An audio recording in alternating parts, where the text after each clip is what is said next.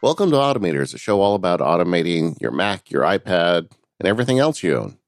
I'm David Sparks, and joined by my co-host, Rosemary Orchard. How you doing, Rose? I'm great, David. How are you today? Excellent. And we're really happy to have a guest with us today. Welcome to the show, John Siracusa. I'm happy to be here. I'm ready to automate some stuff as soon as you guys tell me how. Well, that's the funny thing, because John is a programmer by trade. John, I guess you largely do web programming, right? Yep, that's what I've always done. And what's your primary programming language you work in? For years and years, Perl was my main language for the server side, and then of course client side. It's all the typical web technologies and languages. But these days, I've been branching out a little bit more. I think the main thing that we've been working with server side is JavaScript, actually, which is the same as JavaScript on the front end, but not really, because on the server side, you get to use newer versions of the language with all sorts of neat features. So I've been doing Node.js on the server side for a while now, but there's still Perl there lurking in the mix, and whatever other things I have to do. Well, it's interesting because a lot of the listeners of our show are, they don't pay for their shoes programming computers, but it's a lot of folks that want to get their computers to do things automatically for them. And there's a growing flock of the people listening to the show that are spending their time learning JavaScript because, it is becoming a tool of automation. Yeah, which it kind of pains me because it's not the best language, but because it was the language for making web browsers do things, it became immensely popular because it was built into web browsers, and it's just the snowball effect. And now there's always been a desire to not have two different languages on the server side and the client side. So it's through a series of improbable, ridiculous events, this language, JavaScript, which is getting better, but it's still very strange and awkward and not great, quote unquote, wins because it has to be everywhere. And so, we are all, everyone's either learning it or forced to learn it or kind of wants to learn it because you can run it everywhere and make it do all sorts of things. And for automation, it's real nice because JavaScript-based automation, as it's being created by like the Omni groups, I think they called it Omni Java. Is that what they call it, Rose? I don't remember. I think they're just calling it Omni Automation, and they're using JavaScript for it. Yeah.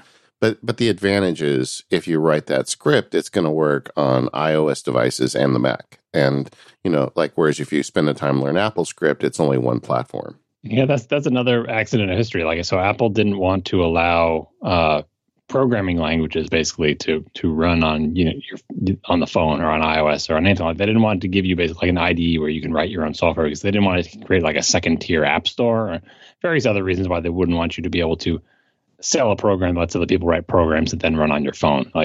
You could use it as a side loading mechanism to anyway.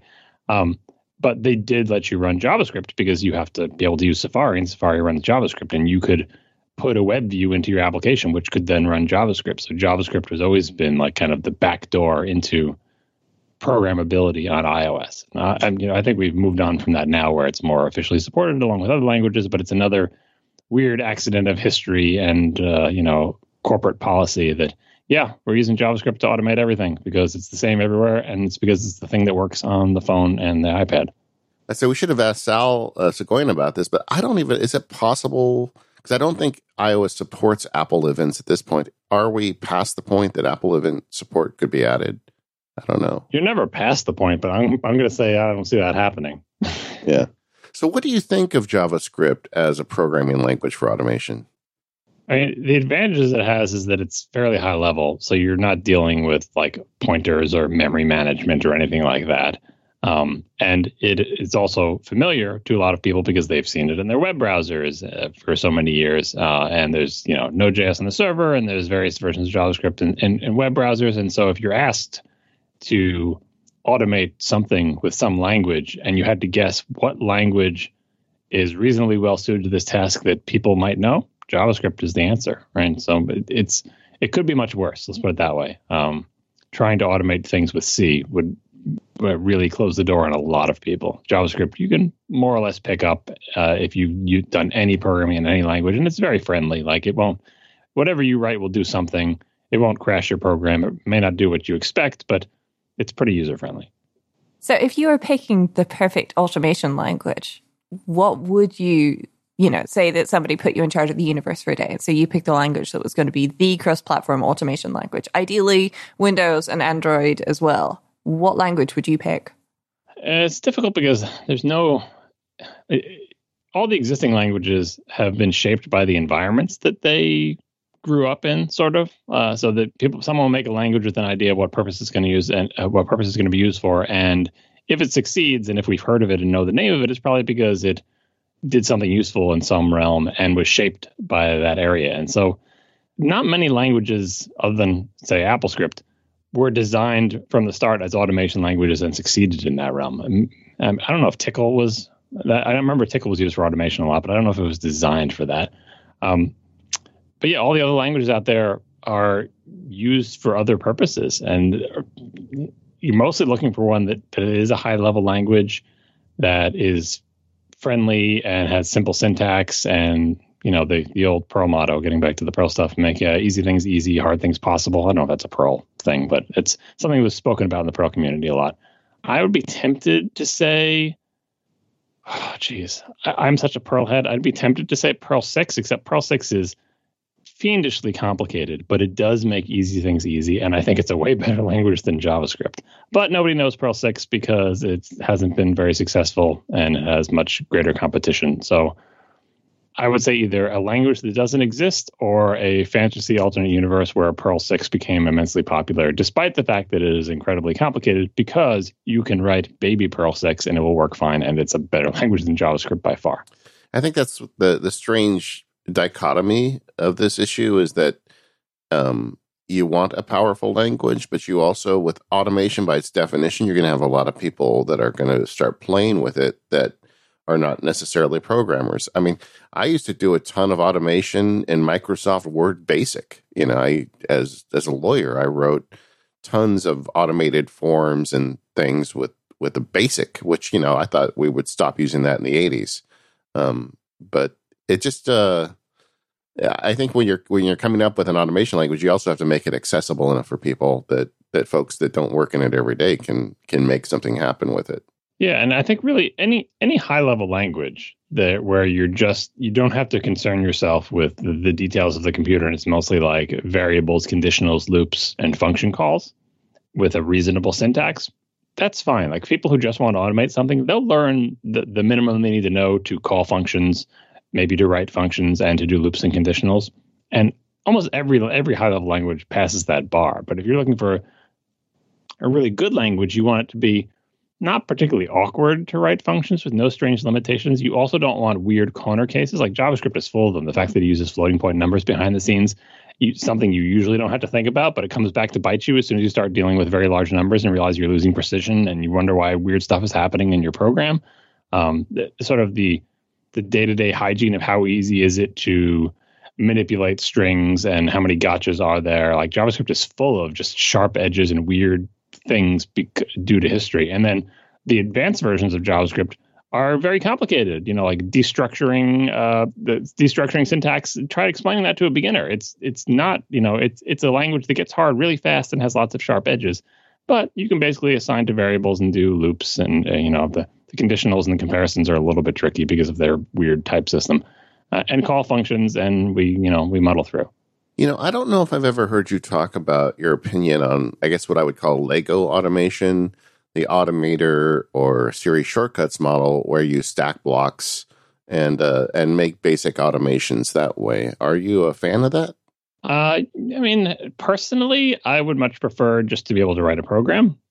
But everyone's not a programmer, so you can't make that the basis of your automation, or it'll just be too closed off. And practically speaking, sometimes when I want to automate something, I will briefly think, oh, this is something I should be able to do in Automator or in AppleScript. But very quickly, I will run up against a situation where I can't find a block that does what I want, or I see how I'd have to combine these 5 blocks to do something, and it seems like a Rube Goldberg machine, and I get frustrated. But for other people, if they don't have any other outlet, the blocks are all there are, and it's reasonable. I just question it as there needs to be more than that, right? If you think about how it is/was on the Mac, Automator exists, but also AppleScript exists. Yeah. And you can, combine the two. If you just had Automator and said, that's it, that's the automation solution for the Mac, you'd be like, that's great and all, but sometimes I just want to do something a little bit different. Oh, well, then just, combine these automator blocks in increasingly Byzantine ways, and you'll get. It's like, I would like to be able to just write some AppleScript, and maybe I can make that into an automator block, or use automator to call out to that AppleScript, or maybe I'll just write the whole thing in AppleScript because I've moved beyond automator. There always has to be something more. Otherwise, using Legos is kind of a leading example. But imagine if the analogy was, it's like Lego blocks, only you only have 5 blocks to choose from, and they're really weirdly shaped. It's hard to make like an X-Wing fighter if you just have a really wide, flat piece, a very skinny, long piece, and a big, huge block. And like, okay, make an X-Wing. And like, these are my only pieces? Yeah, but you can do it. Just, keep repeating the pieces, and it doesn't work out. Mm-hmm. Yeah, that's a good example. And honestly, there are things in Automator, and to a lesser extent, Siri shortcuts, where you can't make the thing, no matter how Rube Goldberg you go. I mean, there are certain limits to what you can do with those. And when we talk to our listeners, we hear about that. And that's the folks that suddenly get interested in learning to program JavaScript or AppleScript, depending on, what platforms they're on, and they want to go to that next level. But I do think that a failing of the Lego automation apps is the power level. There is a ceiling on them, and I would like to see that ceiling get higher. Yes. And there's the flip side of that too, because it's not just like the person who's writing the automation, what are they able to do? If you are writing an application, you have to make your application automatable. And the ways you do that influence how it can be used. If the only way you can make your thing automatable is by including like hooks for shortcuts on iOS or whatever, that's more limited than the old AppleScript dictionary way, where you could essentially define any number of functions and nouns and verbs for your application that suit your application. And you could design your own API. And because you're doing it with Apple events and AppleScript, the limit is only your imagination. What nouns are there in your application? What verbs can you do to them? Whereas shortcuts is much more limited in how much you can expose. And every time you think of something new, you have to basically make that it's not as modular as being able to just define I don't know what they're called in AppleScript, but like the things that are in the AppleScript dictionary, the various functions that you can call and actions and I think they're library entries or something like that. But whatever the equivalent of nouns and verbs are, that you can just keep defining those, and you don't have to make any decisions ahead of time about how they're going to be combined. It's very flexible from the caller's perspective. Shortcuts is far less flexible. So someone's out there trying to write an automation. Chances are good they might want to call upon the applications on their systems to do work for them, and the vocabulary they can use to speak to those applications is necessarily limited by whatever technology the application creator had to use to expose that functionality. We're seeing this a lot on iOS right now because developers are donating all of these fabulous shortcuts to Siri, and tons of them involve the clipboard because there is no way to pass input and output to these options. And so what you're doing is you're telling Carrot to update the weather, and then, but can you set my clipboard to the weather, please? That's an extra step so that then you can get it and you can manipulate it. And I'm hoping that we're going to see an improvement to that this WWDC. Yeah, I just saw that the other day. I was looking at Dan Morin's automation, who's doing some shortcuts for sleep tracking. And, his solution was to call something to write the current timeout to a text file and then have something else read the text file and get the time from it. And it's like, you can get it done. But that's why I keep saying Rube Goldberg. It's you would never choose to do it that way. Yeah. Like if you were writing an actual program or an AppleScript, like very few AppleScripts, I imagine, take a value and write it to a file on disk and then invoke a function to read that file back from disk, because it's all or even worse, use the system clipboard as a temporary holding place rather than memory. I mean, it's bananas, You do what you have to do. Like a lot of these things, that's why I say almost anything is possible if if it's Turing complete. If you can figure out some sort of abstraction of like, let's just consider that we have one variable. It's like Towers of Hanoi. You have like one place to store things, and it's the clipboard. We can do basically anything we want with a series of saves from the clipboard and put into a variable and concatenate with another thing and put it back in the clipboard and split it. You can make a little mini language inside the clipboard to pack your data into the clipboard and unpack it on the other side. And it's madness. Like the system is not helping you there. Well, if there's one bit of sunlight here, it's that even since they released the most recent version of iOS, the Siri Shortcuts team has done several updates. They've got one right now in beta where they're giving you more access to Apple Notes. It seems like this is something that's very actively developed. So I hope that they have a big whiteboard with a lot of these ideas covered. Yes. I'm very much hoping so too, and I'm hoping that whiteboard is magnetic and that somebody could just sort of sneak in there and stick our little feature requests on it in the same font, so that they're just like, oh yeah, that thing. Oh yeah, I'm sure. Did we talk about that? We must have talked about it. I'll just implement it. I'm very much hoping that happens for us. Well, those radars. But I do think John has a point. I don't know if we're ever going to get to AppleScript level of customizability and scripting on iOS.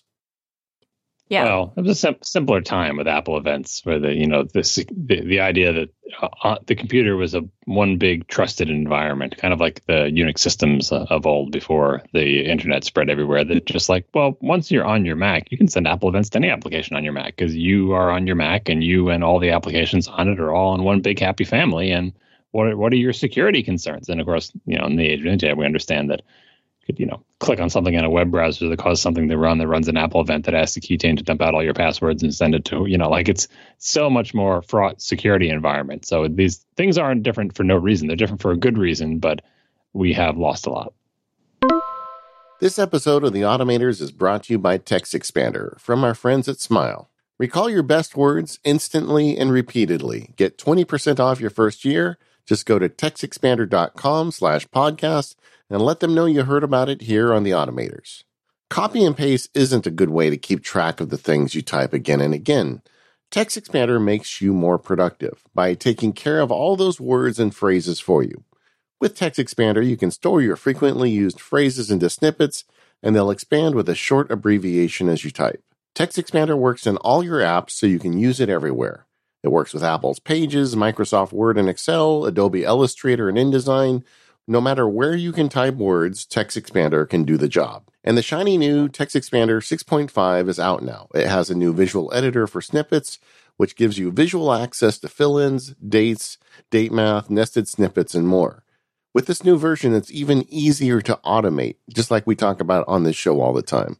I use automated TextExpander snippets all the time. I write about them in MacSparky. I just did one a few weeks ago that explained how to automatically address an email to a recipient. So if I make an email to Rose, it says, "Hi Rose," comma, at the beginning with just a short snippet. With TextExpander, automation is even easier with JavaScript syntax highlighting, and Windows users get offline editing support plus improved expansion. And don't forget to search their blog for industry tips and snippet tricks. To me, TextExpander is the first step of automation. Automating text entry is something everybody can do, no matter what your level of experience is, and it can immediately start saving you time. And now with the brand new release, now is a great time to try TextExpander. Just go to textexpander.com/podcast right now for 20% off your first year. That's textexpander.com/podcast. Let them know you heard about it here on The Automators, and you'll get 20% off your first year. Our thanks to TextExpander for their support of this show and all of Relay FM. Yeah, so John, I know that you said to us before the show that you don't do a huge amount of automation. What kind of automations do you do? Are there things embedded in your life that maybe you don't even think about anymore because they just happen? I've been trying to think about that. And like when I think of automation, I think of the kind of things to talk about on the show and the kind of things that I see my friends doing. We're just excited to be able to get their computing devices to do something that they weren't designed to do or didn't do out of the box or don't even do with an app. Like you have a bunch of these pieces, can you put them together to do something interesting? And I tend not to do that, but I think that doesn't mean I don't have any automation. Like I'm trying to think of pulling back from my Mac and my phone and my iPad or whatever and thinking about what I do at work. A lot of the time I spend, yes, I'm using a Mac at work, but a lot of the time at work, I feel like I'm using my Mac, but I'm using it to open up these tiny little holes into a different world, which is the Unix world. So I've got a lot of terminal windows open, and there are a bunch of tasks having to do with software development that happen all the time as part of our, software development lifecycle process, as they call it at work or whatever. Kind of standards and procedures and things you do repeatedly as part of your code, test, debug, submit, review cycle. And there are automations all over that. Like there are lots of, if I had to do all the steps manually involving committing, submitting, testing code, it would be extremely tedious. So, it's several layers. The first layer is like all my little command line aliases in my shell where I just type a couple of obscure letters. And those aliases usually lead to scripts that I've written, and those scripts call a bunch of other commands that are provided by the company to do all the things that I have to do with various error handling and so on and so forth. So that every time I need to do a thing like submit some code, I just run one command and this automation kicks off, and it does like 7 different steps, including sending signals out to like our issue tracker system and sending notification emails to people about things that happen and telling me if there was an error, and running all of the static analysis stuff that we have to do, and running the unit tests unless they've already just run and nothing has changed since then because it's slow to run them, and like all that stuff. I don't really think of that as automation. I just think of that as part of my job, but it is in fact automation. And the reason I think it's valid to call it that is if you look at all the other developers, like at our company, there are like official tools made by teams in the company to help you automate these steps.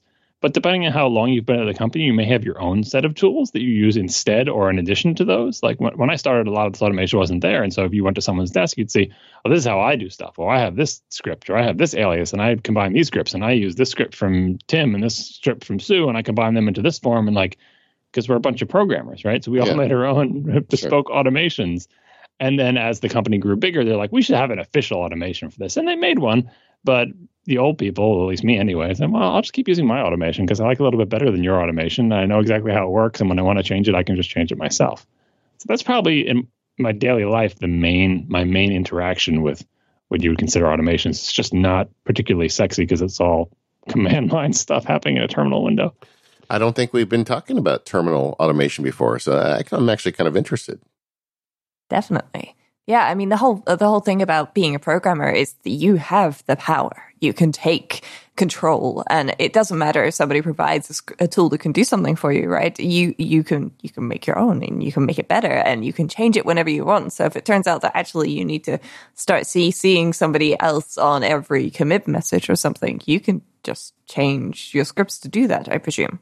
Yeah, and then the nice thing about my work as a web developer is pretty much all the software we ever work with, for the most part, is open source. So say there is, some part of an automation that like kicks off a thing that like changes the state of a Jira ticket or something, and you wanted to do something slightly different, but you didn't write the library that talks to Jira. But because it's open source and you're a programmer, you can just take that entire library and copy it from wherever it is, or like fork it if it's installed locally, and then just modify the library. Like, first of all, you can see what it does because you have the source code to this third-party library. It's just something we take for granted as a web developer, and I always feel bad about iOS and Mac developers that even if I didn't write the software, like I'm writing code that calls libraries, at any point, if something does something that I don't want, I can step into it with a debugger, see what it's actually doing, and if I want, because it's open source, I can just fork that code and change it.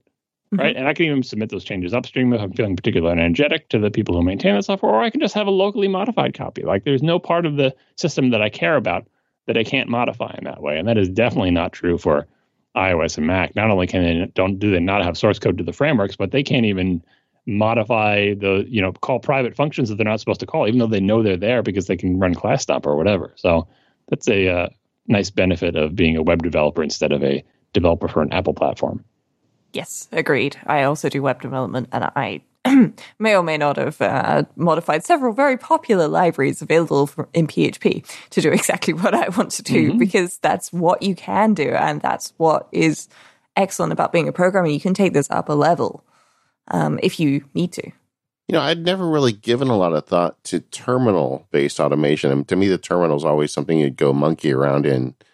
When you want, I have like a list of terminal commands. That's my terminal knowledge. And I read, I think, a book on it several years ago. So I've got like a collection of terminal commands I use, but I never really operate out of the terminal. How would somebody get started with that if they wanted to try and incorporate the terminal into doing more for them than get basic information out of the system? It's not even exclusively like terminal automation. Like the biggest example I have of automation that I've done was actually on my Mac, right? So I had a task that I needed to accomplish on my Mac, and it was when I was writing macOS 10 reviews for Ars Technica, and they just kept getting bigger and more complicated, right? It's tons of text, huge amount of images, sometimes movies, and I would have to write it, and it would have to eventually be put into their CMS in some weird format. And also I was selling ebooks. And so I had to generate ebooks for it, one for the Kindle store and one EPUB for download from ours, and then an EPUB made for the iBook store. And that's a lot of stuff that has to happen. And I'm using, BBEdit to write my thing, and BBEdit can do a web preview, or I'm looking at it in Safari. And I'm using Photoshop to make the images, and I'm taking screenshots, and whatever, all the stuff that I'm doing. It's work on a Mac, sort of multimedia work, as they used to say, right, on a Mac. But when it came time to automate this, to say, I've made a change to the book, or to the article, I want to see how it looks. I want to see how it looks on the web. I want to see how it's going to, make sure it's correct for the CMS. How is it going to look in context on Ars Technica? What is the Kindle book going to look like? And what is the iBook going to look like, right? Yeah. That's a lot of steps. And because you're on the Mac, you say, like, I could Apple script this, right? Or I can use Automator to try to put this stuff together. But inevitably, you run up against something weird, like, oh, well, to make a Kindle book, there's no thing with an Apple scriptable dictionary that does that. Amazon provides tools for making Kindle books, and they may provide like a GUI application for doing it, but it probably doesn't have an Apple script dictionary. But what they'll also provide is a command line tool that will make a Kindle book, right? And it's like, aha, command line tool. That might lead me towards thinking, I can run a command line tool from AppleScript, whatever this, execute shell command or whatever the thing. But it might lead you to thinking that I can script this without using quote unquote Mac scripting, right? Mm-hmm. Yeah. If you have a bunch of text files and a bunch of images and a command line tool that generates something, and the EPUB was similar, like you can generate an EPUB just manually, like it's just files and directories, right? If you know the EPUB format, which I did from working in the ebook world a little while before. If you find yourself faced with that task where you're like, what I'm doing doesn't really have anything to do with the Mac, you can write any kind of program that can read and write files and directories and run commands. And if you're looking for a language well suited to manipulating files and the contents of them, and directories and running commands and managing the output of them, the input of them, there are lots of languages like that. People call them glue languages or scripting languages. Perl is one, which is the one I use because I know it best, but you can do it from JavaScript or Node.js these days if you don't mind going slightly into callback hell or async stuff, which is a whole other kettle of fish.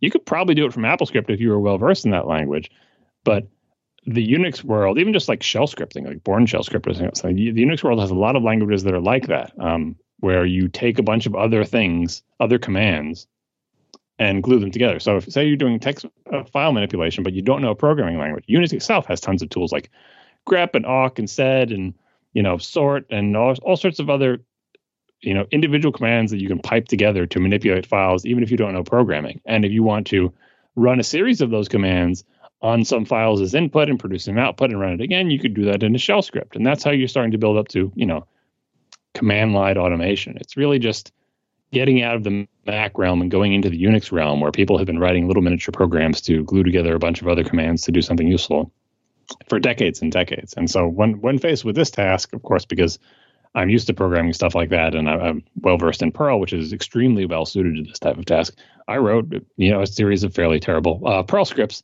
that will do all these steps for me. And Perl scripts can also send Apple events, because you can shell out to OSA script, the command line that sends Apple events, right? So I could have it spawn the web browser and open the page. I could have it open the Kindle app with the, minimal scriptability. It went the other direction. I'm writing a Perl program that mostly runs command line programs, but occasionally runs OSA script to send Apple events. That's how I approached it. You could have done it a different way, but given my skill set, that's the way I decided to do it. But that flexibility on the Mac is really nice, because another way you could do that is you could write it from AppleScript, or you could use AppleScript to trigger JavaScript. I mean, it's just like there's so many different ways to skin that cat on the Mac. And that's something I didn't really appreciate until I was listening to you talk about it, because I never really thought about Perl as like a basis for a scripting language. But it sounds like that's kind of what you're doing. I mean, you could have written it in Node. You could have written it in Swift. Swift fancies itself a equally valid scripting language. You can write. That was when I wrote about Swift, I was most excited about the idea that you could put like a little line at the top of the file, just like the pound bang line for the shell or Perl. You can put one for Swift and just write your Swift and you just run it. Like there's no separate compile step. You could just run a file the same way you can run a shell script or a Perl script or a Python script or a Ruby script. You can write a Swift script. I don't think it's quite as easy to do basic manipulation in Swift as it is in Perl, but it's getting there. And a lot of it is just because I'm not as familiar with the language yet. Right? But you could write it in Objective-C. You could write it in C. It's like, which language is best suited for this? I don't think you'd want to write this kind of automation in C, because just running an external program and capturing the output correctly in C will probably make your eyes bleed. And other languages make that so much easier. But on the Mac, unlike iOS, all options are open to you. You can write code in any language you want and make it executable, and it can do what you want it to do. I'm just thinking you could also perhaps even do this with Keyboard Maestro, because Keyboard Maestro has various blocks where you can execute command line scripts, and you can execute AppleScript, and you can do all sorts of things. And in some ways, for some people, that might be better, because I know as soon as I start getting into doing multiple things that talk to a lot of servers, I start turning things into functions. But in some scripts, like there's not a lot of point in turning it into a function, because a function, the idea is it's code that you're going to call more than once. So to avoid copy pasting your code, you make it into a function. And just doing that for readability, sometimes I'm much too lazy. But if I wrote it in something like Keyboard Maestro, then I would just have that visibility, because I've got a block here and I've got a block there, and I can see, okay, well, this block does this. Well, this is wording in the wrong order, so I'm just going to move this block up here. And that might be quite useful for some of our listeners as well, because don't forget, you can execute AppleScript and shell scripts directly from Keyboard Maestro. Yeah, you can always pick, like, who's in charge or what is the entry point, because you can call from one realm into another. You can make a bunch of scripts in the languages of your choice, but you could have Automator or Keyboard Maestro or AppleScript be the driver where it starts and it kicks off your thing, and then it bounces back to that thing, and it goes like, it just depends on what you're most comfortable with. Like, you're not forced to choose one or the other, depending on like, I'm going to do lots of GUI manipulation, and Keyboard Maestro would be great for that because I can have it like open dialogues and click on buttons or whatever. So I have to start it in a Keyboard Maestro. You don't. You could start it in a shell script and kick off Keyboard Maestro, or vice versa, or all 3 or 4 combined. I mean, you don't want to make something where your code is spread over 7 different applications in 12 different languages, but you could if you wanted to. Yeah. I mean, you can even use Hazel to watch a folder, and whenever something happens to a file in the folder, then it can just go, well, hey, let's get on with this. That reminds me of my favorite automation at work. I don't know how much experience you all have with the world of Dilbert-esque corporate America, but there are things in jobs in a big company that you just have to deal with, and you can yell and scream about them and complain, but sometimes it's better to take matters into your own hands. So to give one example, our company has decided that it is important enough for them to enforce this across all the Macs in the company, that when you open a new window in Safari or a new tab, it loads the company homepage. So in Safari's preferences is the thing that says, what happened? What URL should I go to when you open a new window or tab? And it comes default to like, I don't know, the apple.com start page or something, but you can just delete it or pick empty page or whatever. But in corporate America, not everything on your computer is yours. And they use a system that enforces certain constraints, some of them for security, like, your screen has to lock after a certain period of time and you can't change that preference, and that's the key part. That these are preferences, but they can remotely set them to what they want and make it so you can't change them. So if I go to preferences on my work computer in Safari, I can't change what happens in a new page or a new tab. It's stuck on the corporate homepage. I can't change it to something else because there's a managed preference file that they write in this obscure directory you're in. And that drives me insane, because if you're a web developer, you open new windows and tabs all the time, and the corporate homepage takes a year and a day to load, and it's bad, right? Yep. So you mentioned Hazel watching directories. Well, Hazel is for like watching directories in your home directory or dealing with your files. But the actual file that's getting written by the corporate, overlord system is buried in some system directory, and it's like owned by root or whatever. And luckily, I still have root on my local Mac. And every time they write that file there, like if you remove that file, they'll just put it back. Like there's an automation that runs and it checks to see that all the settings are the way they're supposed to be. And because it's a preference file, there's the CFprefs daemon that reads that stuff and it caches it. So even if you were to delete that file, the CFprefs daemon still has it cached. So Safari, when you launch it, just pulls the pref using the pref API and gets it from the CFpref daemon.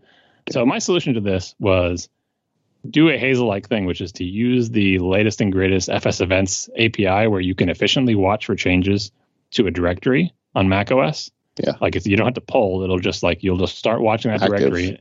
Yeah. And when anything happens in that directory, your script will be notified. So I wrote a Perl script with the FS events module that watches that directory. And when you initially launch it, what it does is delete that offending file, send a signal to the CFpref daemon to tell it to restart itself. And then as soon as any file appears, and this file that I'm watching for appears in that directory, I wait a couple of seconds, remove the file, wait a couple more seconds, and reboot the CFpref daemon. So constantly in the background of my computer at work, it's fighting an eternal battle against corporate policy of trying to set my homepage. So how much of your CPU does this actually use? That's the beauty of FS events. It's not polling. It's not saying, is the file there? Is the file there? Is the file there? It is an efficient kernel level API where most of the time my script is doing nothing. It's completely idle. It's just sitting there waiting for the system to say, hey, a new file appeared in this directory, which only happens the thing runs every 5 minutes or 30 minutes or whatever. We don't have control. I don't have control over when the corporate overload thing runs on my computer. But when it does, my script wakes up for a second, has a little burst of activity, and then goes back to sleep. Oh, that's brilliant. As I understand it, that's the reason why Hazel, you can make all these complex Hazel rules, and it takes a tiny, tiny fraction of your processing because it's using the same underlying daemon. It's not a daemon. It's a kernel level facility. Because any IO that goes through the kernel knows when anything is writing to a file. There are actually a couple different APIs. There's FS events. There's KQ. I think there's maybe one other one. So you don't have to do anything because the kernel knows when it does file IO. When it does any file IO, it says, by the way, was anybody in the system interested in changes to this file? Because if they were, I'll notify them now. It's incredibly efficient. And the rest of the time, your program or thing that's listening, like Hazel, just sits there doing nothing. Yeah, that's great. That is brilliant. So you don't see the homepage, I would guess, very often. I do not. Well, I'm sure that inside you're secretly deeply sad about this, but day to day it is making your life easier because you're saving probably 10 seconds every time you open a tab. So yeah, it's the worst because it bounces you through SSO, the single sign-on stuff. It's a tremendous time set. Yeah. Now, didn't you get a little smile on your face when you were putting that together, thinking about it? I was mostly still just angry that they wouldn't change this policy because it's there's no security reason for this. And they're we want people to see the homepage. So just tell everyone to look at the homepage every once in a while or send out a digest email that says, by the way, here's this week's important announcements. It's the worst. And every developer rolls another automation. Every developer rolls their own little secret script to do this. On Google, they couldn't do it. But on Google, what they could do is force the little house, the little home icon in the toolbar. If you in regular Google, you can say, please don't put that little house in my toolbar. I don't want it there. But in my Google at work, that preference is disabled and I can't remove it through the same mechanism. Mm-hmm. That sort of thing is frustrating. And I should caution our listeners, if there is a corporate policy for things and you want to get around it, perhaps find out why if you're not sure. So something like setting a homepage, as John said, not for security reasons, but for example, requiring your computer to lock after a couple of minutes of inactivity, that is for security. And I would highly recommend that you do not disable that because that will get you into trouble with the IT team. She says, as somebody who works on the IT team. So yeah, technically, what I just described would probably get me in trouble too. But it's I feel like it's defensible. I'm telling you what I'm doing, and I understand the trade-offs here. And everyone, believe me, all the developers asked, why does it have to be the homepage? So we got the answer, and the answer did not have anything to do with security. So now we all feel just fine defeating that particular mechanism. I'm thinking, could you have done that without Perl? And I guess you could have had Hazel watching for the file if you have root access. Yeah, Hazel would have to be running as root, though, which is kind of weird. I'm not sure I want to run a big unknown program as root where I wrote every line of the thing that I'm writing running as root. But you could do it in anything. You could probably do it in anything that has access to either KQ or iNotify in Linux or FS events. And you can that's just a C API. You can get it from any C-level language. You can do it from Objective-C. Could probably do it from Swift. You can do it from any high-level language that has a library for it. I think Node has a library for FS events. I'm pretty sure it does. Ruby has a library for it. Python, any of these high-level languages that can tap into lower-level C APIs will work. But you'd still need to run a script to do the reset anyway. So it probably doesn't really make sense. Well, you can do the main steps you have to do is delete a file, which any language can do, assuming it has permissions. Then you have to send a signal to a process, and you have to know you have to be able to find the CFprefs process, and you have to send a signal to it. So most languages can do that. I would find it delightful to be sticking it to the man with something like that. This episode of Automators is brought to you by Creative Next. Creative Next is a new podcast focusing on future-proofing creatives from AI automation. They believe the future of automation is about people like you and me, because work automation isn't all about industrial robots. Automation, driven by artificial intelligence, is already doing remarkable things like impacting research, writing, marketing, art, design, engineering, and entrepreneurship. And this is the kind of thing that is likely to accelerate in years to come. So what does Creative Next cover? The first season is all about learning about how AI and automation work, understanding how machines learn with early automation successes, and they'll look at how people may learn in the future. Creative Next is available from Apple Podcasts, Google Podcasts, Spotify, and wherever else you'd like to listen to your podcasts. Plus, they have a companion article series on Medium that's in partnership with Towards Data Science. Check it out at creativenext.org/automators. That's creativenext.org/automators. Our thanks to Creative Next for their support of this show and all of Relay FM. John, are you using Siri shortcuts for anything? I don't think I'm personally using them for anything, but I have a tremendous amount of Siri shortcuts. Like if you launch the app, there's a whole screen full of these little tiles. And it's mostly because, I'll talk about things on ATP XML Tech Podcast where we, complain about stuff and they're like, oh, well, I can make a Siri shortcut that'll help you with that. Lots of listeners send us shortcuts, or I see cool shortcuts online. Federico Vitici has some really awesome ones that he writes these big articles about. Every time I see a shortcut that seems even vaguely interesting, I download it and look at it just because I'm curious. Like, how did they do this thing that seems almost impossible? Or what's the state of the art in shortcuts? Or, and occasionally I'll find some utility. Like we were fighting over Apple's contacts with some vaguely written rules that said if the image is too big, it won't sync them or something. And so a bunch of people wrote shortcuts that will find all the images that are over that size. And then someone wrote a shortcut that will find the images and tell you which context they belong to. And someone improved that and said, we'll find the images that are too big, we'll resize them so they're small enough, and we'll dump them all in an iCloud folder. Like, no, I don't think anyone has gone through to the point of finding the images that are too big, resizing them, and then reapplying them to their correct contacts. And honestly, I probably wouldn't run that shortcut either, because I assume it would hose all my contacts because programming is hard. But I have screens full of those. I have things for like sharing shortcuts to try to like email myself, information about tweets. I used to have a dedicated iOS application. It was called Mail to Self, I think. The only thing it did was like provide a sharing sheet that would pull the metadata from whatever thing it's sharing and compose an email to yourself, and it would do it in a single tap. That's the kind of thing that annoys me about shortcuts is, remember how short you make the shortcuts? It's usually 2 taps, right? You got to activate the shortcut and then run it. I think you can maybe get it to 1. Can you make one that like provides its own share extension? I think you can take a lot of steps out as a share extension. Like, for instance, I have a bunch that I do to save, because I save files all the time that have specific names and date strings and things attached to them, which is just a pain in the neck to create on iOS. But if you make a custom Siri shortcut for each one, you have 1 tap to activate the shortcut. Well, actually, it's 2 taps. You're right, because first you got to hit the extension button, then you got to select the shortcut, and then you probably have to press an OK button. Well, at the very least, you have to share shortcuts, find the right shortcut, which if you're me, though, as of yesterday, Shortcuts helpfully deleted 493 of my shortcuts. So I have fewer shortcuts right now. Then you select the right shortcut, which may involve some scrolling, tapping, potentially searching, and then it runs. But that's at least 3 taps, including the share sheet tap.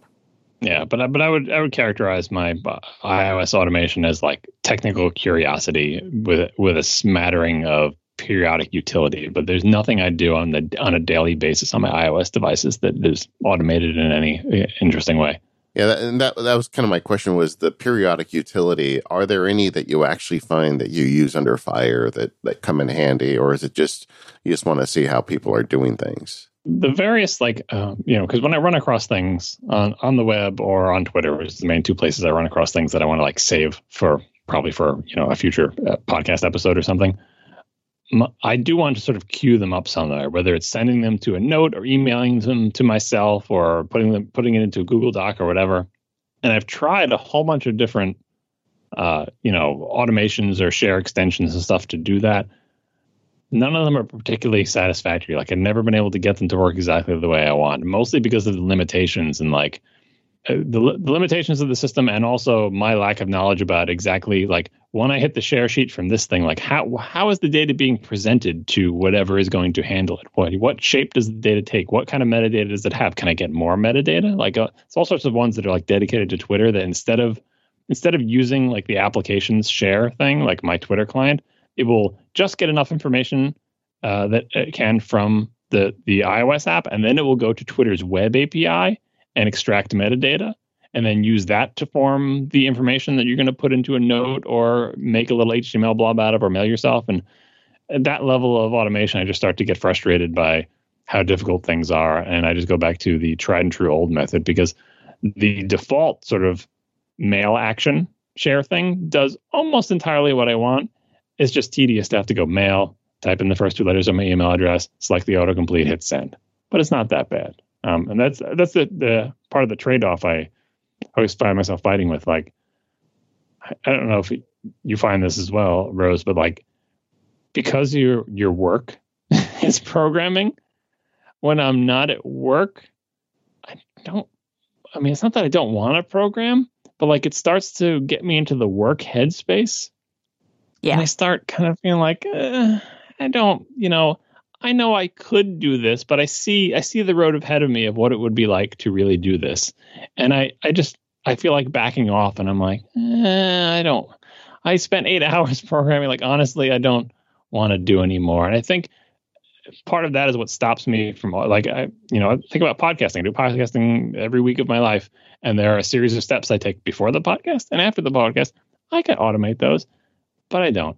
I just don't, because I see ahead of me how careful I would have to be with that automation and all the error handling I would have to do, and how I'd recover from a partial success, and how, I don't want to lose a recording, and what, like I see what that programming effort would be like, and I probably would make it up over time. Like the day I spend doing that would be made up for by the first year of its use, but I just don't do it because it doesn't seem attractive to me. And that's probably keeping me from most of the automation. And the other flip side of it is that, like, I convince myself, the ritual of preparing for a podcast and then finishing a podcast and getting everything together, it's kind of soothing to just do the 3 manual steps instead of writing a program to automate them. But that's a personal choice, I think, more than an endorsement. Yeah, I listened to you once on ATP talking about like your window management, and it was kind of the same thing where I was thinking, man, this guy should really think about some automation, because I know you've got a very particular way you like your windows set, but I suspect that's not of interest to you either.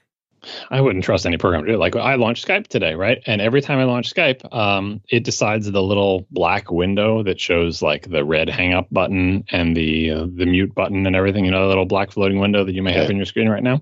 Yeah. I don't know where it puts it, but it doesn't put it where I want it to be. And every time I launch Skype, I move it back to where I want it to be. It just doesn't remember that, right? So could I get an Apple script that would launch Skype, find that window, and move to the position I want? Probably, but just the thought of going through the exercise to try to see if Skype has enough of a reasonable scripting dictionary, and can I always find that window? Is the window named or numbered, or does it change in different versions of Skype? And then when I update Skype, having it break and having to redo it, like, I just drag the window to where it's supposed to be, and I drag it to the same spot every time. I mean, there is something to be said about doing these things manually, because as you said, it's kind of a little routine, getting set up for the podcast and, like after the podcast, and it's mental cues to your brain, which is getting into focus territory here and stealing from Mike on your other podcast, David. But, there is something to be said for that. I do find that I don't sit down and do, I'm going to write an Apple script for this. Like that's rarely something that I'm going to do, just because, as you said, John, we spend all day sitting there programming. That said, I find shortcuts, it's just like putting a puzzle together. So some people love jigsaw puzzles. I'm okay with jigsaw puzzles. I love shortcuts. I love sticking the blocks together and seeing if I get the thing that I want. I found some very weird, crazy stuff the other day, and I was there going, I could just do this. I've set up, we have to track our time at work. It's a really recent, fairly recent addition. And what I'm doing is I'm doing all of that in shortcuts, because there's a Windows application which creates an XML file. So I looked at the XML file. I broke it down and I'm creating that as a JSON. And then at the end of the month, I'm just going to convert that to XML, throw it into this weird program on my Windows virtual machine at work, and send my boss the report in the format that he's expecting. But I'm doing all of that with shortcuts in JSON, and that was fun to put together. It was probably not the most efficient way to put it together, but as, for example, when I'm on my way to a meeting, I need to switch timers to the meeting timer. I'm not going to have my Mac or a Windows machine available to do that. So I picked the most fun one, and it turned out to be the best one. That's a part of the appeal of shortcuts, because iOS devices are so locked down. If you wanted to make a cool little app that you could just tap when you begin a thing and tap when you end, there's a million time tracking apps out there, but say you had some specific requirements like, it has to record time in this weird format that your work requires. Yeah. You're not going to make, unless you are actually an iOS developer by trade, and maybe not even then, you're not going to say, okay, let me make a full-fledged iOS application in Swift or Objective-C, right, to do this thing and put up a UI and do all this stuff. But if you wanted to run your own code on your phone, that used to be your only option, right? Until workflows and the other automations come out. So now, shortcuts is a way for you to do that. Like, I want a cool little thing on my phone that does a thing, and I don't want to write a full-fledged app, and I don't want to, deal with Xcode, building it and putting it onto my phone every time I update something. And I certainly don't want to submit it to the App Store, which is a whole other can of worms. Shortcuts is a way for you to make something that does a simple task. I mean, shortcuts shows how little I know about shortcuts. Can shortcuts throw up any kind of UI beyond the stupid dialogues that everybody makes? Like the little white window where you have to pick a thing and enter some text, all that. You can't do your own UI yet, right?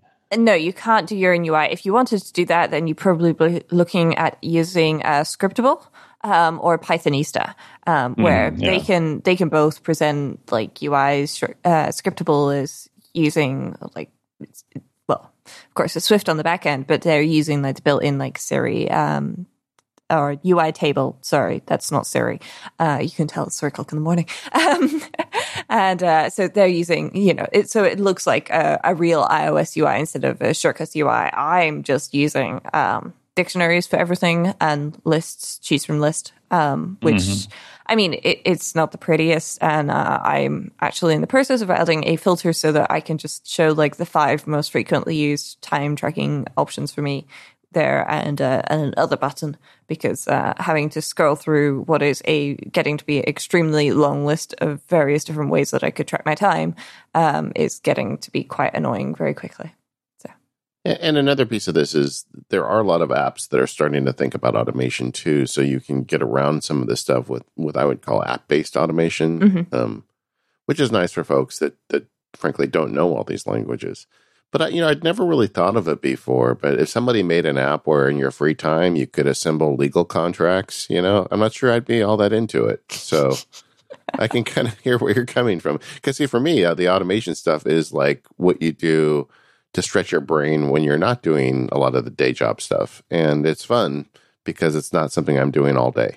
Part of it is the reliability angle, though. It's like podcasts. What I want to do when I'm setting up for my podcast, I want to make sure everything is all set for my podcast. You're like, aha, automation can help you that. Don't worry about doing all these steps. Automation will do all the steps. But as a programmer, we all know, you can write a program to do all the steps. All you've done is shift it. So now you're worrying about, did my program work correctly? Is there a bug in my program? Is there some weird timing glitch with Apple events? Is everything all set? And now you're second guessing everything. And I don't want to be in the mindset of checking that a program has worked correctly or debugging it. And a lot of automation of that level where it's coordinating multiple different GUI applications plus other stuff, plus inputs and outputs, there are places for that to go wrong, especially involving launch times and connecting of audio inputs and outputs and all that other stuff. Things can go wrong. And I'm more confident that I can do these 3 or 4 simple steps and know that they're done if I'm using all these programs the way they're meant to be used, and rather than hoping their AppleScript dictionaries do what they say and using Keyboard or Maestro or something to do the fancier stuff that the programs weren't prepared for. I don't want to be thinking about my program. It's one more level of concern. So unless it was extremely fraught or too complicated for me to do manually because I would actually forget a step because there were 17 steps or something, then maybe I dedicate the time to automate it. But honestly, if I had a system like that before and after every podcast, I would consider a different system. Yeah, but I'm even thinking just setting up your windows. There's an app called Moom, M-O-O-M, that's a window manager. And you can take a snapshot of your windows exactly how you like them. You can save it, you press one button, and I do it all the time when I'm switching modes. It's not necessarily going to set my inputs for podcasting, but it can get, get all the screens set up for me, stuff like that. And it's, but to me, it's, the geeky fun part for me. It's not the job, and so putting that stuff together doesn't take that long, and you get a benefit from it. But maybe the answer there is an automation that doesn't go quite as deep. As a programmer, you would think, oh, I don't want just to set up the windows. I want everything done. I want to push one button and just be ready to record. And as someone who's not a programmer, I'm okay getting just some of the intermediate steps automated. Yeah. I mean, what I do for my podcast setup, because I use my laptop, I frequently use the bedroom as podcast studio. It is currently 5 to 4 in the morning. So surprise, I'm not recording in the bedroom today, which means everything's a bit different, and that's enough to throw me off. But whenever I plug in my XLR mixer, it triggers a Keyboard Maestro. And the Keyboard Maestro itself doesn't do a lot. It mostly just opens programs. So it opens, for example, the audio inputs and everything. And it's like, hey, make sure the audio input and output are set correctly. And make sure that this is actually being interpreted as a 44,100, whatever it is, input instead of 48,000, which they discovered today. It depends on the port I plug it into as to whether or not it knows which frequency it should be recording at. And so it walks me through the steps, and at the end it opens Clip and Skype and everything to make sure that I'm ready for recording, and it opens Audio Hijack. So I've somewhat automated it, but just like you, John, I'm hesitant enough that I could theoretically make this 100% automatic, but I'm just hesitant enough that I don't want to do that. So yeah, for the window positioning stuff, I've always been wary. I'm so picky about my window position. So I've always been wary of any program that's going to move my windows, because I'm afraid it's just going to scramble my world. And in practice, good Mac applications remember your window positions. Like that's, Skype is not a good Mac application, as we all know. So it is the only window that I have to move. Audio Hijack is always in the same place. When I launch it, it opens my podcasting setup. Like I don't have to touch it. The thing that has my show notes is in my web browser. That's a window that's always in the same spot. Everything is, all of the folders where the recordings are going to go, they're, in the same spots on either like a drag thing dock or on my desktop or in the regular dock. Like things stay where I put them. So I arrange my workspace. I've been lucky enough not to have a situation where, what if you have to use Audio Hijack for 2 different podcasts with 2 very different setups? And then you have to pick which one. Or what if you have to want this application's Windows range this way for this thing or this way for that thing? Then I might feel like maybe I have to get into either multiple desktops or some automated way to save and restore workspaces. But thus far, lo these many decades in computing, I have not needed that kind of automation. And so I pretty much just arrange things in a way that works for me and just trust that the next time I launch that same program or open that same document or do that same thing, that things will be where I left them. And that's a really important part of the way I work, which is why I get so angry when programs don't honor my inputs. They don't take my work seriously. I moved that window there for a reason. It wasn't frivolous. So, John, as someone who started a website called Hypercritical, if Tim Cook called you and said, "Hey, John, we want you to become the overlord of automation at Apple," what would be some steps you'd take to make it better for people? Kind of touched on this before, and I feel like what's lacking, and maybe Sal would agree, is a proper modern successor to AppleScript and Apple Events. Because shortcuts are great and everything, but on the Mac, all we've got is AppleScript and Apple Events. And on iOS, we have none of those things, but we have a bunch of other technologies. Both of those things need to be changed. On the Mac, I feel like Apple Events and AppleScript are old languages that are not suited to the modern world, so they need to be updated and revamped. And on iOS, we don't have any equivalent of AppleScript and AppleScript dictionaries for automation where, like we were saying before, you have a general purpose system for people who are writing programs to define the nouns and verbs that their programs support in a flexible way that doesn't hem people in. And you can build on that and build building blocks and shortcuts on top of that and then, work your way up the stack. But that type of general purpose programmery automation both as a way for you to drive other programs and as a way for people who write other programs to allow themselves to be driven. And you see Omni doing that. I think there's a bunch of other applications, Mac applications out there that use like JS Talk or other JavaScript-based automations. Like everyone's rolling their own because they realize, well, we could use AppleScript, and if we're a good Mac application, we do, but it's kind of creaky and everything. And it would be nice if you could write your automations in JavaScript, which way more people know than AppleScript. So that's why people like Omni and who's the other? Is it maybe Rogomir? No, Flying Meat, maybe Gus Mueller. Anyway, a bunch of good Mac applications have taken it upon themselves to make their own system for doing automation because Apple hasn't provided a modern system level one, and that's on the Mac where at least you have options.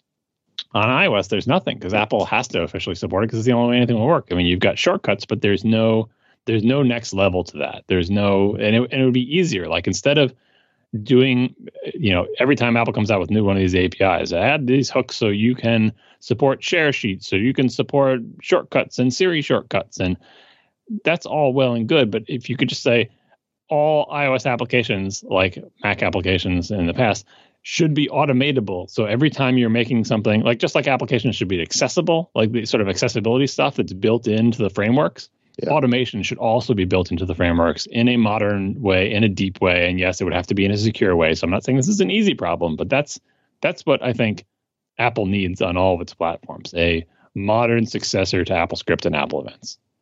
Across both platforms. Yeah. Right. Obviously, it'd be the same across both platforms, and it would have to take security into account, and it's a very difficult job to balance those things, but I think that's what's needed. Sold me, man. You're hired. Yeah. Yeah, just make it happen. Yes. Well, John, where can folks find you? Where am I these days? Well, I do have a website that I update roughly once a year if I'm lucky at hypercritical.co. So you're not going to find much interesting there unless you dig, and then you can find the page that lists all of my current podcasts, of which there are many. I guess Accidental Tech Podcast at atp.fm, Reconcilable Differences, that's at relay.fm, Robot or Not, that's on the Incomparable Network, and I am an occasional guest on the Incomparable podcast itself. And finally, I guess on Twitter, you can find me at Syracuse on Twitter. It's just my last name. Well, thanks so much for giving us some time today. I really was curious about your thoughts about automation because I know after all those years writing so much about the Mac over at Ars Technica, I know you had a lot of thoughts on this. I'm really happy that you were willing to share it with our audience, and I appreciate that. Well, thanks for having me. This was fun. Yes, thank you very much for coming on. So we are the Automators. You can find us over at relay.fm/automators, and we'll see you in a couple weeks. Goodbye.